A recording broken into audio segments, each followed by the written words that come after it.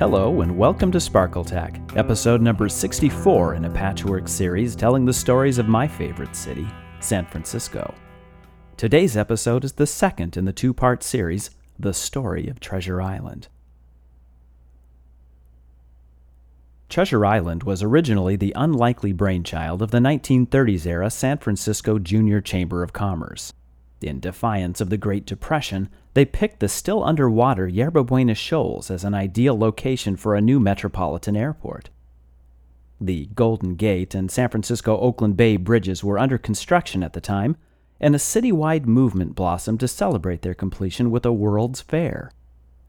These two strands of civic enthusiasm converged, and it was decided to create the artificial island first as a site for the fair, then for use as San Francisco's airport. The Golden Gate International Exposition that followed was a popular success, but a financial failure. As the fantasy island of the fair finally closed, the military conflict in Europe and Asia began to threaten the stability of the entire world, making the fair's theme of Pacific unity sadly irrelevant.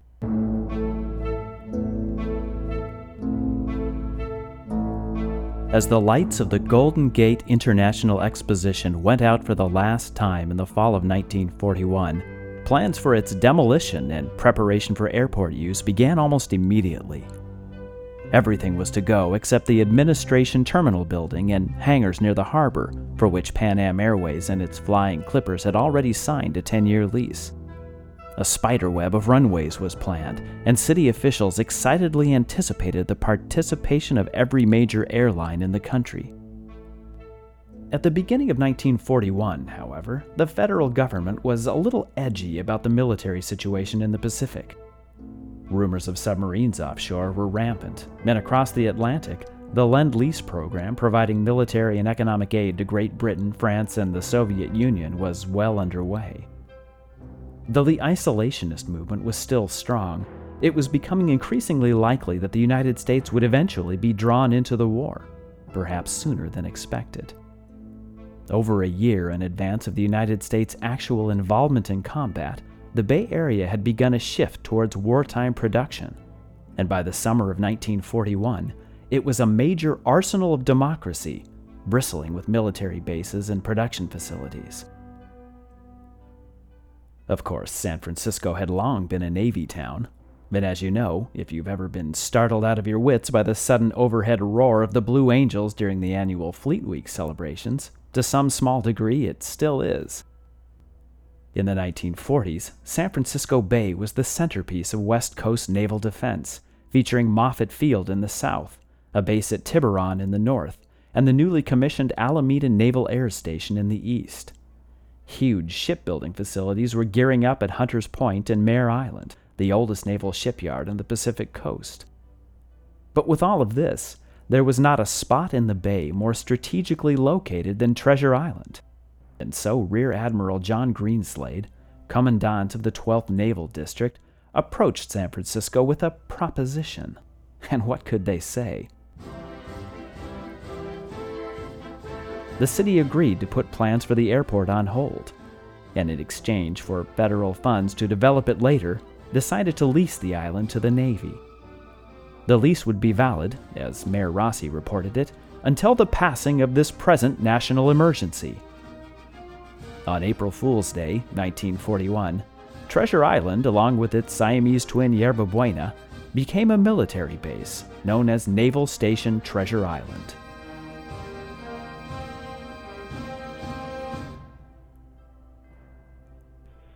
Yesterday, December 7th, 1941, a date which will live in infamy. The United States of America was suddenly and deliberately attacked by naval and air forces of the Empire of Japan. With the bombing of Hawaii's Pearl Harbor just 9 months after the Navy had moved into Treasure Island, the whole Pacific erupted into war. Roosevelt's pre-fair address 2 years earlier had mentioned the millions spent by the government on the island project and had emphasized the vital importance of the Bay Area's naval fleet to America's national security.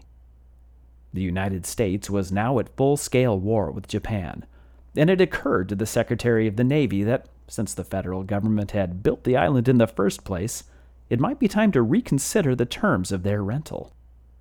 Yerba Buena Island had been a military base on and off for 3/4 of a century, and a Navy base continuously since 1898. 4 months after the lease with San Francisco had been signed, the Navy decided to simply seize Treasure Island permanently.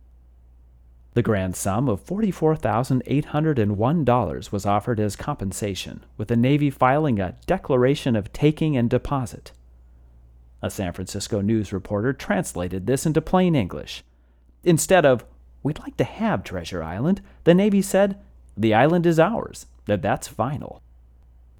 Of the almost $8 million spent to create the island and Exposition, San Francisco had invested over $3.5 million of its own money on what it considered permanent improvements. The Navy's offer, even during wartime, was hard to swallow. After a citywide storm of heated editorials about the legality of this maneuver and a flock of rumors, including the one that the Navy might offer the city $1 for the island, a trade was offered. The Navy owned some land adjacent to the city's Mills Field Airport down past South San Francisco, and having no other choice, San Francisco made the swap. According to a book prepared by the Defense Department in 1995, the deal was struck to the mutual satisfaction of both sides. San Francisco had allegedly already known that Treasure Island was a problematic site. There were safety risks being so close to the city and the bridges. The island was too close to rival Oakland, which had already gone so far as to proclaim itself Treasure Island's mainland, and that it was really just too small for an international airfield. It is true that World War II led to the development of aeronautical technology which made the short runways of the island impractical, but to say that San Francisco was happy about the deal back then is a revision of history. Several members of city government were up in arms, including the public utilities manager and the city attorney.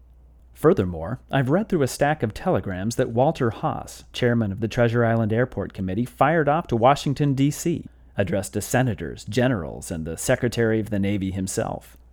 According to Haas, Treasure Island had been declared by technical experts of major airlines to be ideally situated for large-scale transport operations. His telegrams are filled with desperation, begging the Navy to find another spot for their new base. "We wish to emphasize that there's only one site in San Francisco Bay for a downtown metropolitan air terminal, and that site is Treasure Island. Its loss to us would mean that 10 years of preparation and planning for such a terminal would be permanently lost." But the deal was done. And frankly, the general attitude of the man on the street reflected the mood of the rest of the country. This was life during wartime, and sacrifices must be made. The day after the attack on Pearl Harbor, Treasure Island's harbor was packed with vessels of all sorts volunteered for military conversion. Fishing boats would become minesweepers, and luxury yachts would serve as harbor patrol craft. Pan Am's entire clipper fleet was pressed into service as well, and would ferry military personnel and medical supplies between San Francisco and Pearl Harbor for the duration of the war. San Francisco never would get the downtown metropolitan airport the Junior Chamber of Commerce had craved, but after the war, as you may have suspected all along, Mills Field would evolve into the modern San Francisco International Airport.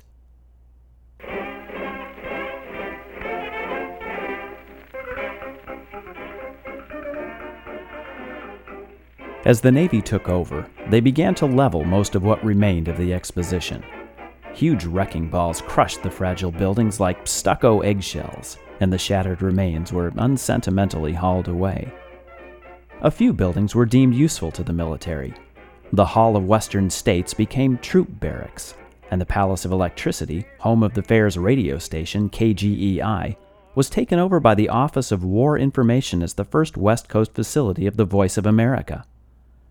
The court in which the Tower of the Sun once stood became a parade ground, and there's an ironically lovely photo of uniformed cadets exercising under the gaze of the evening star, a graceful statue of a feminine nude. And even though the monumental sculpture Pacifica was nominated by her sculptor for installation on Alcatraz as a kind of West Coast doppelganger to New York Harbor's Statue of Liberty, she was one of the first things to go. The riverboat Delta Queen, paddle-wheeling veteran of the Sacramento-San Francisco commute, was drafted for use as temporary troop quarters while permanent barracks were being built. The elegant administration building was rechristened Building 1 and became the operational headquarters of the new base. Fleet Admiral Chester Nimitz, who at the height of the Pacific War commanded over 2 million sailors, 5,000 ships, and 20,000 planes, had a command center and a series of armored rooms in the basement. Years after the war, in 1966, Nimitz would die in retirement at Quarters 1, the circa 1900 commandant's residence on the northern slope of Yerba Buena Island. As the military conflict intensified, the main mission of Naval Station Treasure Island became processing troops in and out of the Pacific Theater and quartering them as they awaited assignment. As often as not, this assignment would be to a ship still under construction at the Mare Island or Hunters Point shipyards. Over the course of the war, 4.5 million men were hustled through Treasure Island's facilities. At the peak of the Pacific invasion, 12,000 brave and terrified men per day poured through the Golden Gate towards Japan. Though focused on keeping that conveyor belt moving, the base served other military functions as well. All wounded sailors in the Pacific Theater were shipped to its hospital, which, though small and understaffed, was never quite overwhelmed by the volume of casualties. Harbor patrol units, coast watchers, mine patrol forces, and anti-submarine net tenders called the base home, and it served as a docking station for the Moffett Field-based squadron of anti-submarine blimps. Treasure Island was also host to the Advanced Naval Training, Fleet Operation, and Radio Operations schools. All in all, a busy little spot.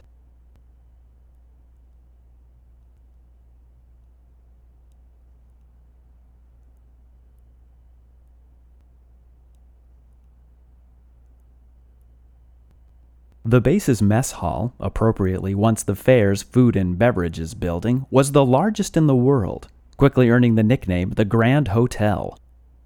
A glance at the mess hall's shopping list reveals vividly the scale of the human torrent roaring through Treasure Island. Every day, 4,000 pies, 5,000 pounds of fresh bread, and 50,000 donuts were plopped onto trays. Each meal required 200 gallons of gravy, 300 gallons of soup, and 2 tons of steak. On its busiest day, the Grand Hotel served 18,000 men in 2 hours. That's a rate of over 2 men per second. Even the Navy had been unable to foresee the demands that the war would place on Treasure Island. Before Pearl Harbor Day, they'd planned to staff it with fewer than 1,500 people. But at its peak, the island bulged to a population of 60,000 sailors and civilian employees, not counting over 1,000 German prisoners of war. Just a year into the campaign, Treasure Island had already grown into a self-sufficient city, with just about everything a sailor could need crammed into an area measuring less than a square mile. 2 restaurants, 5 barber shops, tailors, cobblers, a florist, a malt shop, a gas station, a Bank of America branch, a colossal general store, and much more. That malt shop was heaven to war-weary sailors just back from the sweltering tropics, and could sell as many as 10,000 cold ones a day. On the other hand, the clothing department could issue almost 100,000 heavy wool peacoats a year for the freezing San Francisco summers. Treasure Island fielded baseball, football, and basketball teams, and in another kind of recreation, by war's end over 2,200 newlyweds would be married at the non-denominational chapel, a chapel in which, years later, infamous heiress Patty Hearst would marry her bodyguard after release from prison. Entertainment was provided by bowling alleys, arts and crafts studios, and movie theaters, not to mention performances by the San Francisco Symphony and the famed traveling USO shows, featuring Bing Crosby, Bob Hope, Glenn Miller, the Marx Brothers, Carmen Miranda, and oh so much more.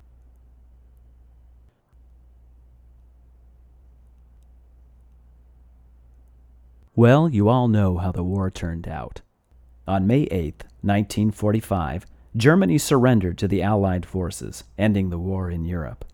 A month later, President Harry S. Truman arrived in San Francisco for the signing of the United Nations Charter, and on August 15th, Emperor Hirohito announced the unconditional surrender of Japan, bringing the bloodbath in the Pacific to a close. With the announcement of the surrender, spontaneous demonstrations broke out all over San Francisco. The city's air raid sirens shrieked with joy, and ticker tape and shredded telephone books rained from office buildings onto the streets of the financial district. As night fell, the celebration took an ugly turn, dashing hopes for a little bit of peace on the planet, at least in San Francisco.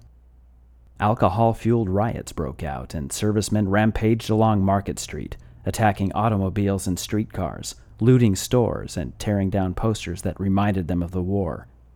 Over 100 windows were smashed and countless people attacked. For a candid look at this scene, there's some black and white home movie footage over at sparkletac.com. On Treasure Island, 3 separate surgical teams worked round the clock on casualties of the victory celebrations, and an entire ward was dedicated to patients suffering from fractured jaws. After 4 years of a dark and bitter war, Victory over Japan Day was, ironically, the busiest in the history of the Treasure Island Hospital.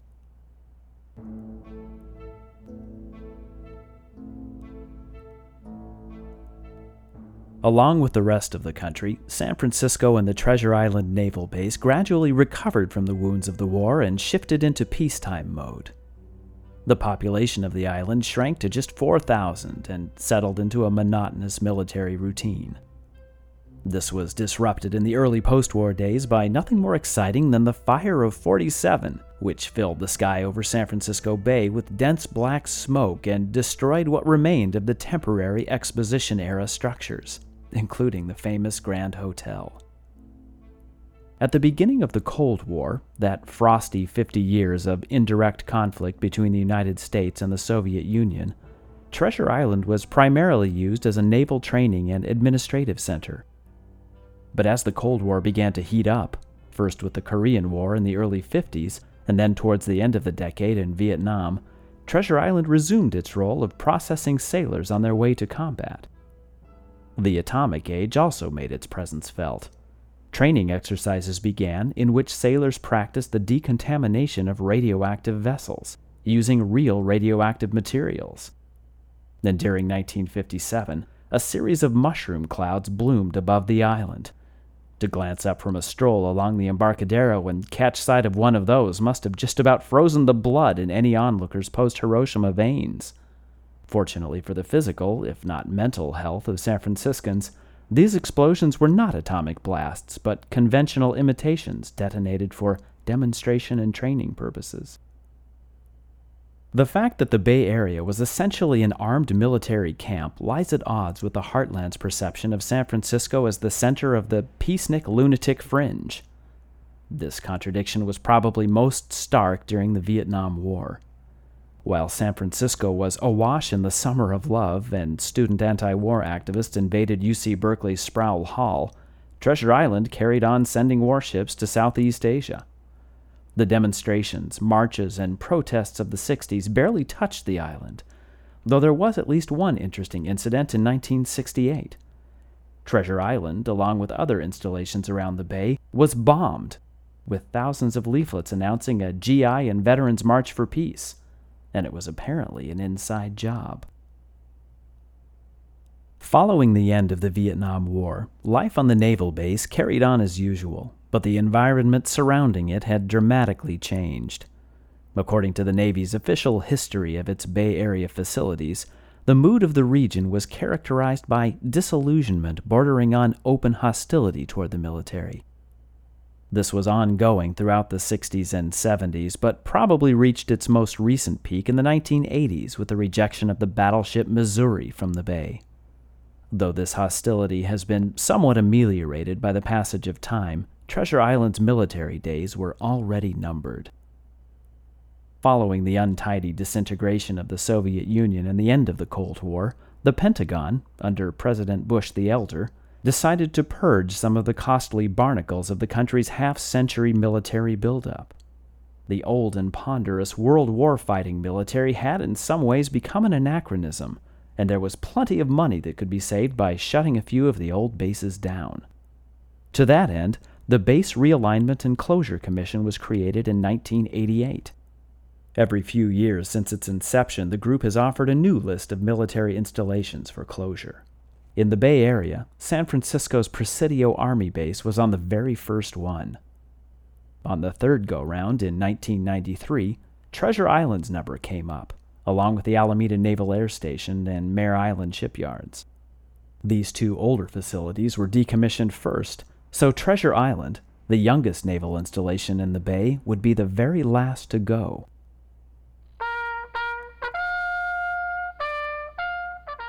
At dusk on May 8, 1997, in a full-dress naval ceremony, the flag of Naval Station Treasure Island was lowered for the final time, as the mournful notes of a single bugle drifted out across the bay.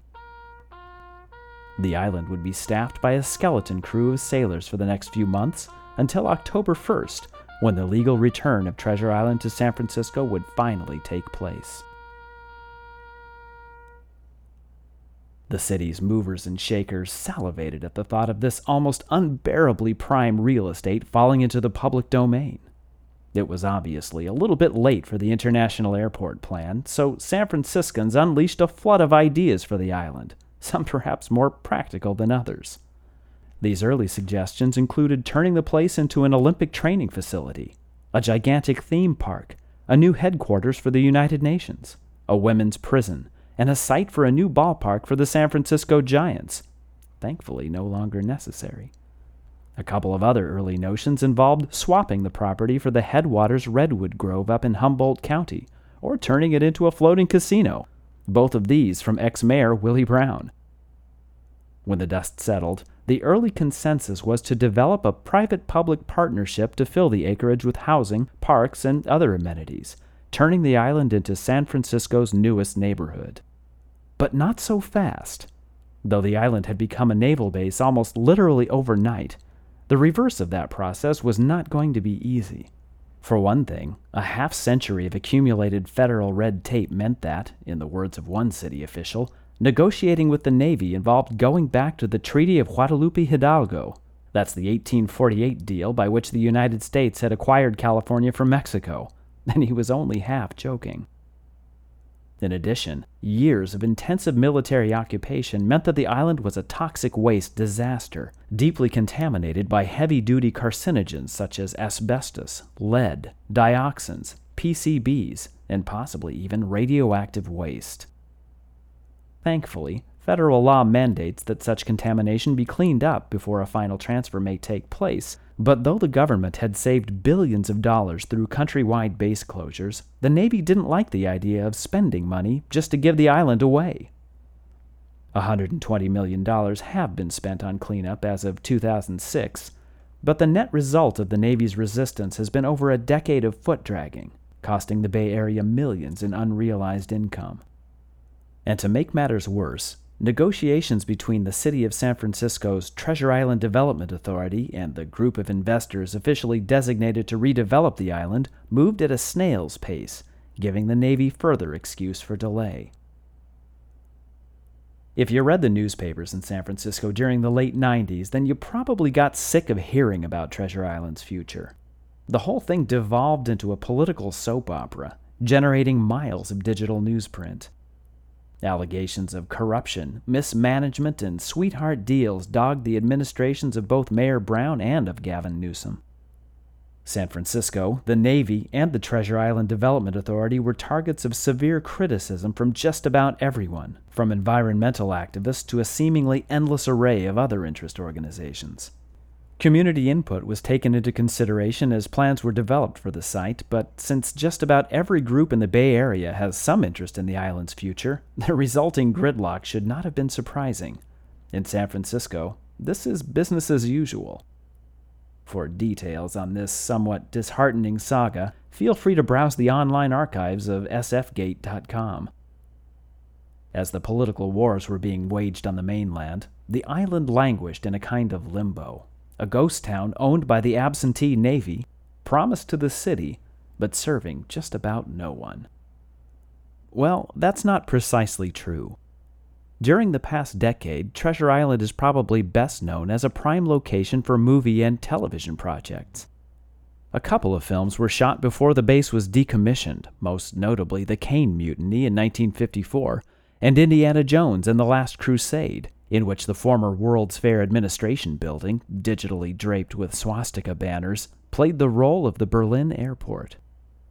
Since 1997, though, the old hangars have served as sound stages for a wide array of productions, sweetening the delayed handover of the island somewhat by injecting a little cash into the local economy. A short list of these would include Rent, Monk, The Incredible Hulk, BattleBots, Nash Bridges, Patch Adams, The Parent Trap, and, regrettably, Flubber. The long-term plan for redevelopment seems to indicate that the film industry will continue to be welcome. San Francisco's official city website promotes the island as being at the forefront of Mayor Gavin Newsom's commitment to revitalize San Francisco's film industry and to make San Francisco the premier filming destination in the country, something I think most local citizens would heartily endorse. One side effect of the island's current state of limbo has been the closure of the Treasure Island Museum. This wonderful facility, once located in the administration building, was established back in 1974 as an official naval history museum. With the announcement of the base closure in 1993, the nonprofit Treasure Island Museum Association took over the operation.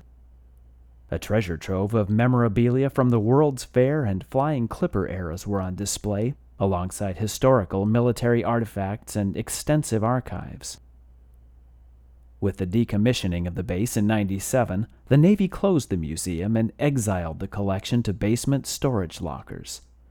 Though a couple of sleek statues left over from the World's Fair stand guard outside, there's not much left to see.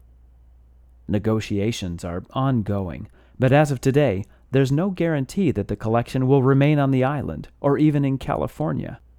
And in the interim, it remains hidden from the public.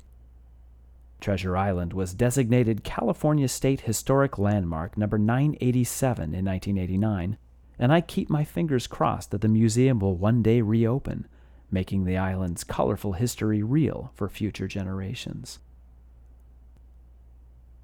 Alongside the occasional invasions of movie folk, somewhere around 2,000 people call Treasure Island home today. These include an assortment of government employees, teachers, firefighters, police officers, and other random folks who've made the move to enjoy relatively inexpensive housing, million-dollar views, and the quiet, almost small-town ambiance left in the absence of the Navy. The administration building serves as offices for a private agency responsible for renting this city-controlled housing stock to the general public. Substantial subsidies offered by the nonprofit Treasure Island Homeless Development Initiative support a population of once homeless people as well. And according to the current director of island operations, there's also a single wild deer lurking somewhere on the base, though how she got there is anybody's guess. A pair of restaurants, a gym, chapel, marina, and a couple of baseball fields, on which I myself have enjoyed a game or two, more or less complete the available amenities. The atmosphere out on the island is a little surreal right now.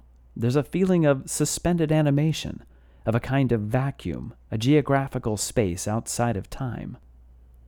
When the clock begins to roll forward again, most of the current residents will be given an option to stay, but the new phase is going to come as a bit of a shock. As of today, in the middle of 2007, the Treasure Island political soap opera appears to be on track for some kind of resolution. After well over a decade of contention, as well as thousands of community meetings, the future of Treasure Island is finally starting to coalesce. The filing of an environmental impact report in 2005 resulted in the agreement that Treasure Island, along with Yerba Buena, will be turned over to the city in 2008, this time for real. The Navy agreed to accept $40 million to relinquish their hold on the island, on condition that the toxic waste left behind be remediated by its new owners. This gave the go-ahead for the Treasure Island Development Agency's final redevelopment plans, under constant redevelopment themselves since the agency's inception, to be presented to the San Francisco Board of Supervisors for approval last year. With some reservations, that blueprint was approved. Keeping in mind that San Francisco politics are less stable than the ground the city is built on, here's the plan. Treasure Island, along with Yerba Buena, will be transformed into a self-sufficient, ultra-modern community for 13,500 San Franciscans, a population larger than my own hometown. The 3 World's Fair survivors will be left in place, but the grid of antiquated Navy-era structures will be replaced by roughly 6,000 residential units and 300 acres of open space, including organic gardens, bike paths, playgrounds, and even wetlands. Sustainable technologies such as solar power and a wind farm are highlighted in the design, as well as the use of green construction methods. Several distinct neighborhoods, complete with townhouses, flats, and residential towers, will radiate from a central retail-oriented core, featuring a 40-story tower reminiscent of the Golden Gate Exposition's Tower of the Sun. In an effort to echo the density mainland San Franciscans are accustomed to, most housing will be clustered within a 10-minute walk from the new western-facing ferry terminal. To blunt the impact of a flood of new commuters on the Bay Bridge, emphasis will be placed on ferry and bus transit, and a congestion pricing scheme, similar to that recently imposed in London, would charge a nominal fee to motorists entering and exiting the island during commute hours.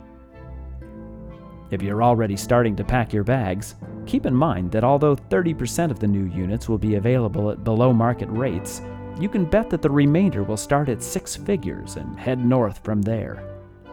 If all goes well, the first lucky new residents will move in by 2013, and the project as a whole is slated for completion by 2022.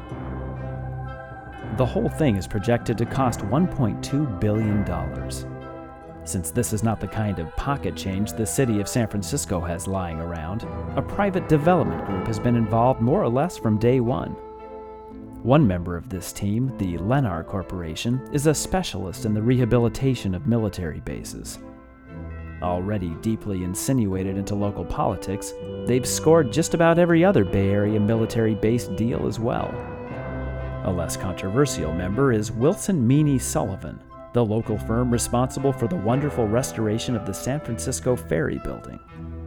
Together, the group will pony up $500 million for the rights to transform Treasure Island, and San Francisco will borrow $700 million in bonds to make up its share. But the best-laid plans of mice, men, and real estate developers have a way of going awry. The environmental contamination issue is far from being resolved. Though the worst areas are currently fenced off, there's no predicting precisely what chemical horrors will be discovered as the cleanup continues. The ability of the island to survive an earthquake is also in question.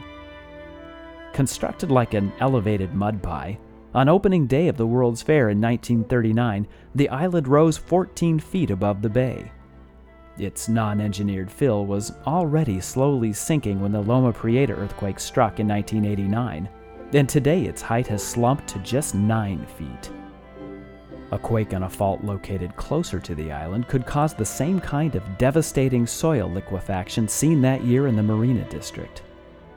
To prevent disaster, a big chunk of that $1.2 billion will be spent on a 50-foot zone of seismic reinforcement, including 35-foot cement stabilizing columns to be driven into the earth all around the island's perimeter.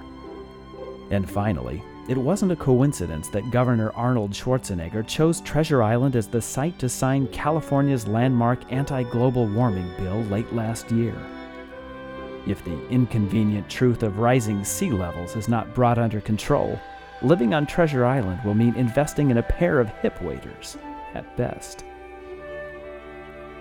The development group is betting $500 million that the plan will succeed in spite of these risks. They anticipate a payoff of $370 million in profits by 2022. San Francisco, on the other hand, is operating on faith, hoping, praying, and crossing its collective fingers that this plan, arguably the most ambitious since the building of Treasure Island over 70 years ago, will prove successful. The computer-generated renderings of the project, realized by the San Francisco office of Skidmore, Owings Merrill, do look amazing.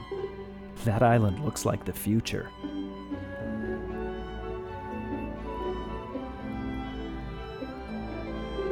For all the uncertainties, the problems yet to be revealed, and the many nits that will be picked with this ongoing enterprise, the one truth is that this is an incredibly exciting phase in the history of the Bay Area. It seems like we're a long way from the Junior Chamber of Commerce's half-baked idea for an airport back in 1931, but then again, perhaps not. After all, the essential characteristics of San Francisco over the decades are undoubtedly metamorphosis and mutation. The changes coming to Treasure Island are as inevitable as the earthquakes and fires, the conflicting cultural forces and violent economic trends which have unsystematically edited, erased, and rewritten our city since its birth 170 years ago. Will the Treasure Island project succeed? Well, the future is not really my area, but I do know this. The result will be interesting, and I can't wait to find out what happens next in San Francisco's newest neighborhood.